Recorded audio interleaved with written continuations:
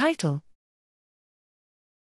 Daily and cell-type specific membrane capacitance changes in mouse cortical neurons.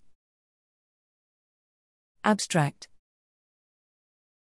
Capacitance is a property of biological membranes determined by the properties of the lipid portion of the membrane, as well as morphological features of a cell.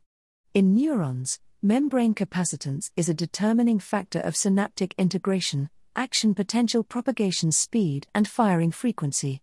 Besides slow changes associated with increased morphological complexity during postnatal maturation, neuron membrane capacity is largely considered a stable, non-regulated constant magnitude.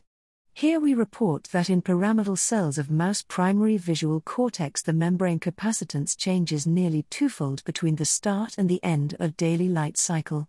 The changes are large, nearly twofold in magnitude in pyramidal cells, but do not affect cortical parvalbumin expressing inhibitory interneurons.